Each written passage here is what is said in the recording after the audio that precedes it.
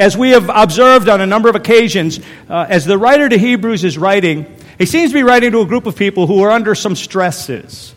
And he's giving them some things to hold on to so they do not abandon their faith walk.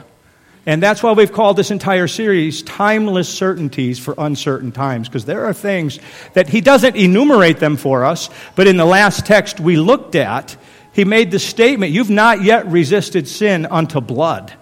Meaning there are some things that are creating problems for them. They haven't gone as far as Jesus has, and he laid Jesus out as that ultimate example, that ultimate witness of what it means to live for the kingdom under any circumstances. And so today we're going to pick it up in verse 5 of Hebrews chapter 12, and we're actually going to work from down here, I think, this morning. And I'm putting it up this way for a reason. I'm going to ask you guys, because you're sharp, I'm going to ask you guys to pick out, in reading this, what's the theme of these verses? I think you'll see it, all right? And you have forgotten the exhortation which speaks to you as to sons.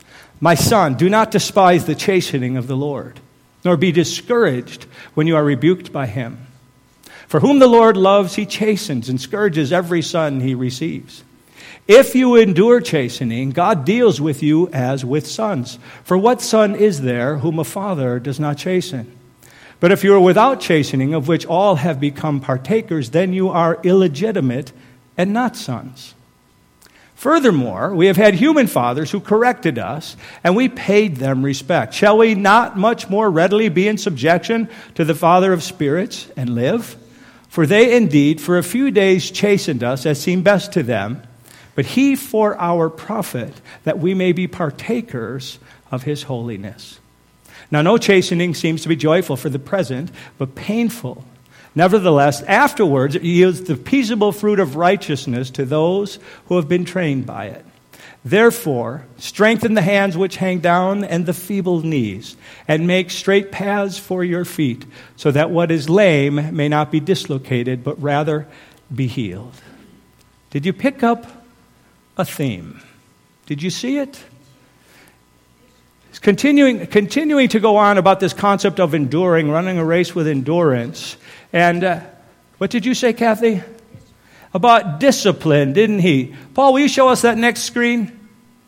Do you see that pop up on that screen? All of these words, right here, even the word corrected here, in the original language, all come from the same root word. And it runs throughout that. This concept of God chastening, disciplining, I prefer the concept of training. I say training because when you think in terms of chastening and disciplining, it kind of limits you to, hey, you went wrong, you went down the wrong path, and therefore here comes this heavy hand to straighten you out. Well, that may be necessary. God holds on to the privilege that if need be, and we're walking astray and we are his children, he can bring correction to us, and sometimes it will make us uncomfortable to get our attention to come back to him. But that's not the only way and the only thing that the word refers to, which is why I prefer the word training or discipling. Okay, he disciplines us. You ever think about that? The root word to our English word disciple is discipline is disciple, to teach, to train, to instruct. So notice the first thing that he says in verse 7, if you endure chastening, God deals with you as with sons. For what son is there whom a father does not chasten? But if you are without chastening, of which all have become partakers, then you are illegitimate and not sons. So the first thing he talks about is relationship.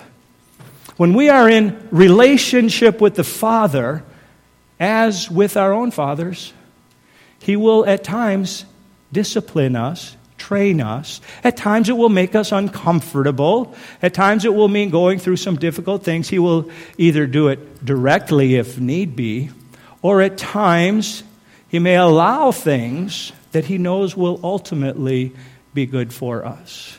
But the point there he's emphasizing is that of relationship. As we're undergoing the difficult times, remember that you have a heavenly Father who is using this for your benefit. I like to think of two guys that I've known in my experience. One of them I've mentioned to you under other contexts, but a young boy by the name of Joel. And Joel grew up in a home where he never knew his dad. And I asked him about that one time as he was involved with the youth that I was ministering with. And Joel is one of these guys that now I've lost track of him. Last I saw him, he was living in a commune. Joel is probably either dead from substance abuse or the head of some corporation somewhere, and doing amazingly well if he ever chose to start making some good decisions for his life, because he's a very, very capable young man. But I asked him about that. What is that? What about your father? Where is he? He said, I have no idea. If my dad walked in the door now, I wouldn't know it was my dad. I have no clue who my dad is. I said, how'd you deal with that growing up? And one of the things he mentioned, he said when he was a little boy in grade school, he would tell all his friends when they asked about his father, he lives down in Dallas. He just made up a lie so that he wasn't one who had no father, no connection, right? So think Joel, and then I want you to think Ron. Ron and Joel don't know each other. Their paths have never crossed, but Ron is a guy that I will be back hunting with. If you look on the Man Cave edition pickup truck, you'll notice on the back, on the window, I've listed 3 guys from our hunting party who have all died. I have a scripture verse under there because they're all significant to what took place while we were up there hunting. The top name there is a guy by the name of Melro. You've met Melro, Bob. Some of you have been here a long time. Remember meeting Melro.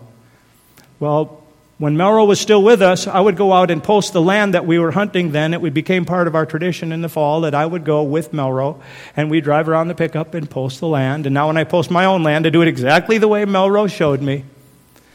But it was quite common that our conversation would turn to that in one way or another of his son, Ron. And it was so obvious when you talk to Melro about Ron, the pride he had in Ron. The absolute pride as a father that he loved his son. And you know that he invested in his son's life because his son has gone on a very stable life, doing very well. And you just know this is what happens when there's been a father investing in their son. You grow up strong young men who now can take on their own family responsibilities, as he's raising 4 children, and those kids are doing great, and you just watch it happen. But you also know that there were times when Melro was raising Ron, as with any young boy, that he had to get on Ron's case, right? You just know it. That's just what we're like, guys.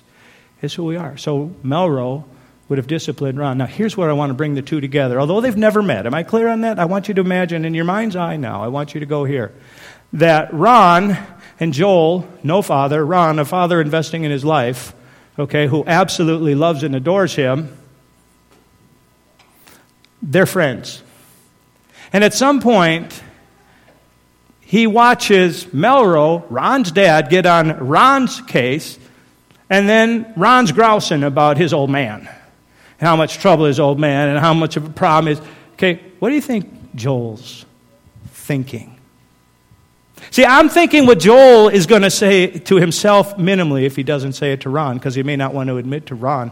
What he's saying to himself is, I would die if I had a father investing in my life, and I would gladly take the chastening, the discipline, the training you're taking right now just to have a father. Relationship. The first thing that the writer to Hebrews tells us. When we go through these difficult times, it's not that God has forgotten. It's not that God is necessarily angry at us. He's not trying to make us unhappy. He's a father who is training us. And if we need it directly, he will bring direct things to cause us to reflect again. Why are you going that way? You need to repent from that and turn back to a particular way that I have shown you. Or he may know that he's not bringing this directly, and in fact, it's not even a response to some particular sin or something where this child has walked wrong. He just knows that there are character things that he's going to build into his son's life by allowing him to go through this difficult time. But he's always faithful because he is a father.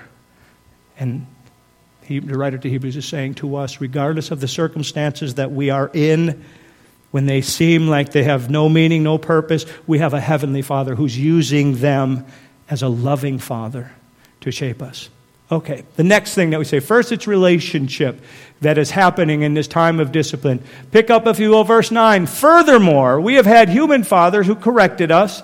Although it doesn't say chastening here, it's still the same root word in the original language.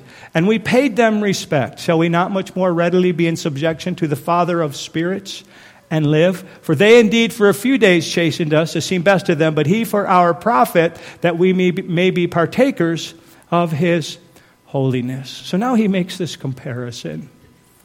And what he appears to be saying is this. We had fathers, those who are fathers of our humanity, and he contrasts them with the one who is the Father of our spirit. That's all in verse 9. But it's just hard to get that to show up from the original language. They corrected us. We respected that. We understood it. They did it according to what they thought was best. But our Father for our profit, that we may partake of his holiness. Two things that I would just like to mention relative to that. I forced my daughter, I remember one time when she was just a little girl, I forced her into an uncomfortable circumstance. What was happening is when it was our first ministry, we're living up in Lake Bronson, they go to school in Carlstead. So she has to ride a bus. And as a little kindergartner, that was stressful to her. How do you do this? Well, I think for a day or so, we just drove her down thinking she'd get used to this. Like, okay, you can't handle the bus, we'll drive you. Once you get used to the school end of things, you'll get used to the bus. No, that didn't work. Well, I'm like, I'm not driving this kid all the way to Carlstead every morning because she gets a little stressed out on the bus. There's a perfectly good bus that will take her. We're going to get her to where she can do the bus thing. And so I'm going to make her uncomfortable. But I did it not in a heavy-handed way.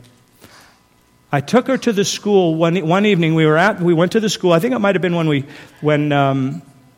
this was before. I can't put the time frame together, but here's what we did.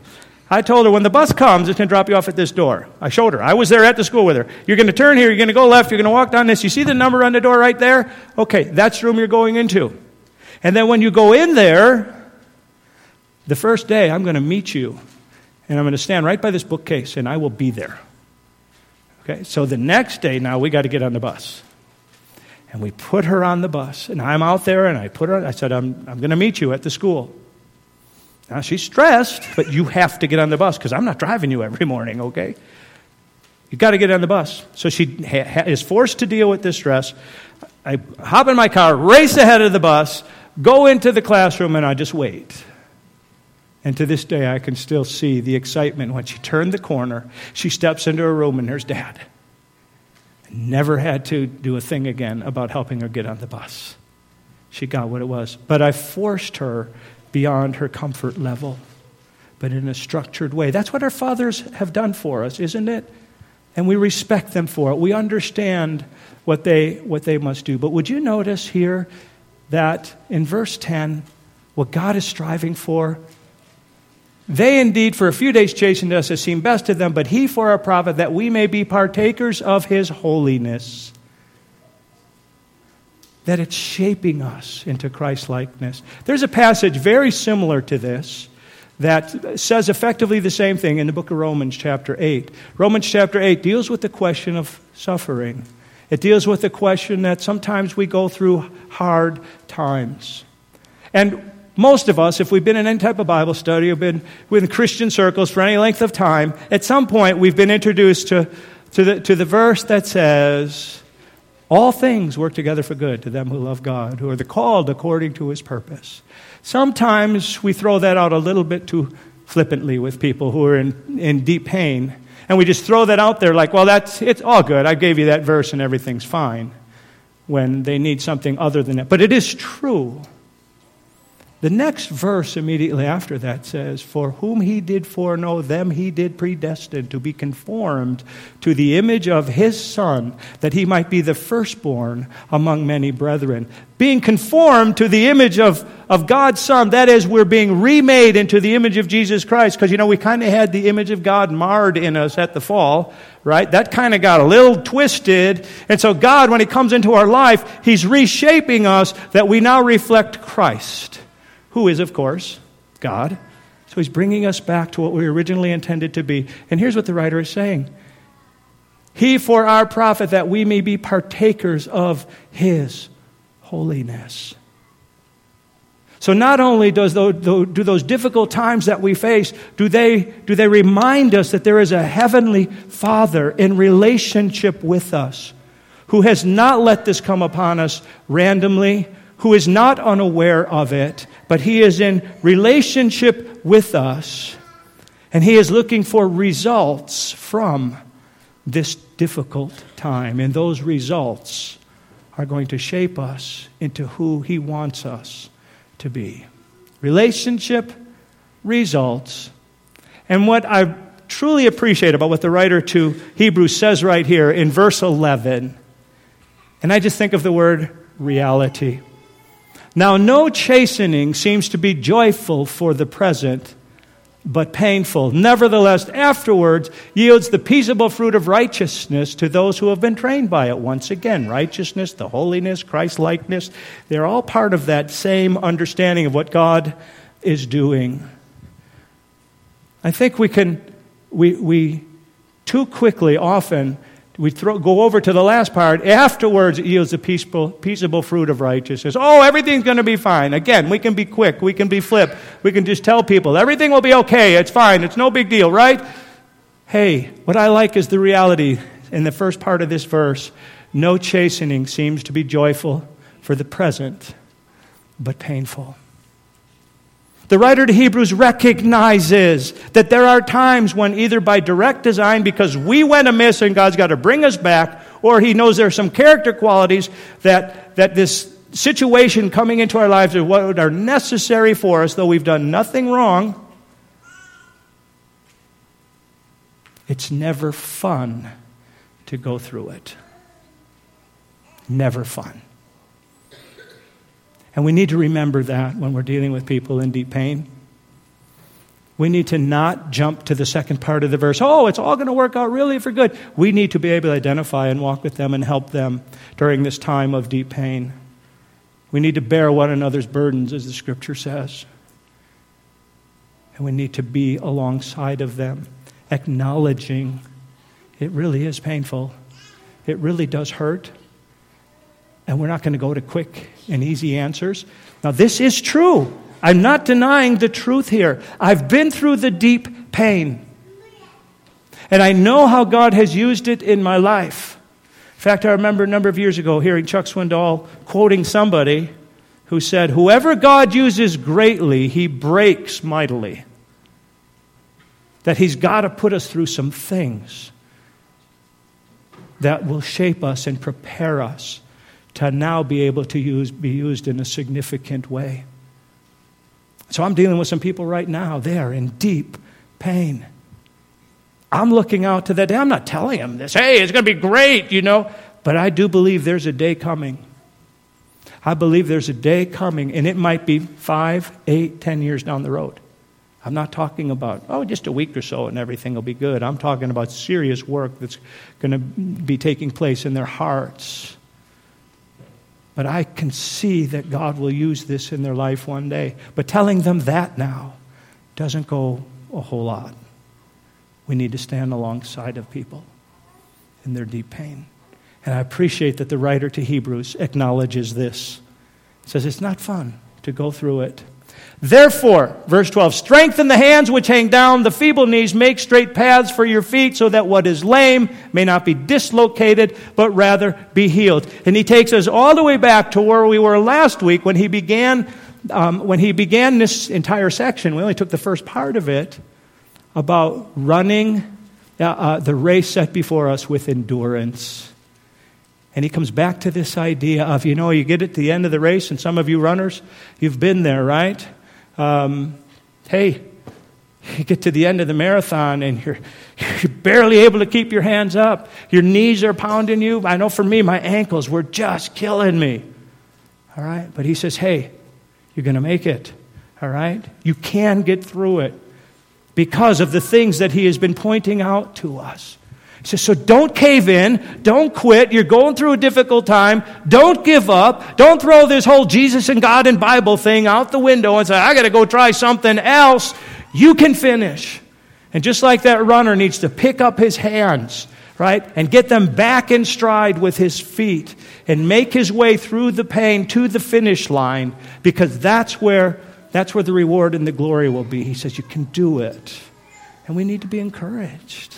Say, oh yeah, that's right. I'm in relationship with a Father who's using difficult times for my good, and right now it really does stink. But he's going to see me through, and there's something good he's bringing out of it, so I'm staying in the race. And the day will come, we will look back and see how God used that in our lives. And you know what? He's then going to be able to use us in other people's lives in a way we were never able to be used in other people's lives before. Father, thank you that you are faithful to your children. Thank you, Lord, that even in the difficult times, we can trust you and we can continue to move forward on the path that you have set before us, that we can endure and we can trust you for all things. We thank you in Jesus' name. Amen.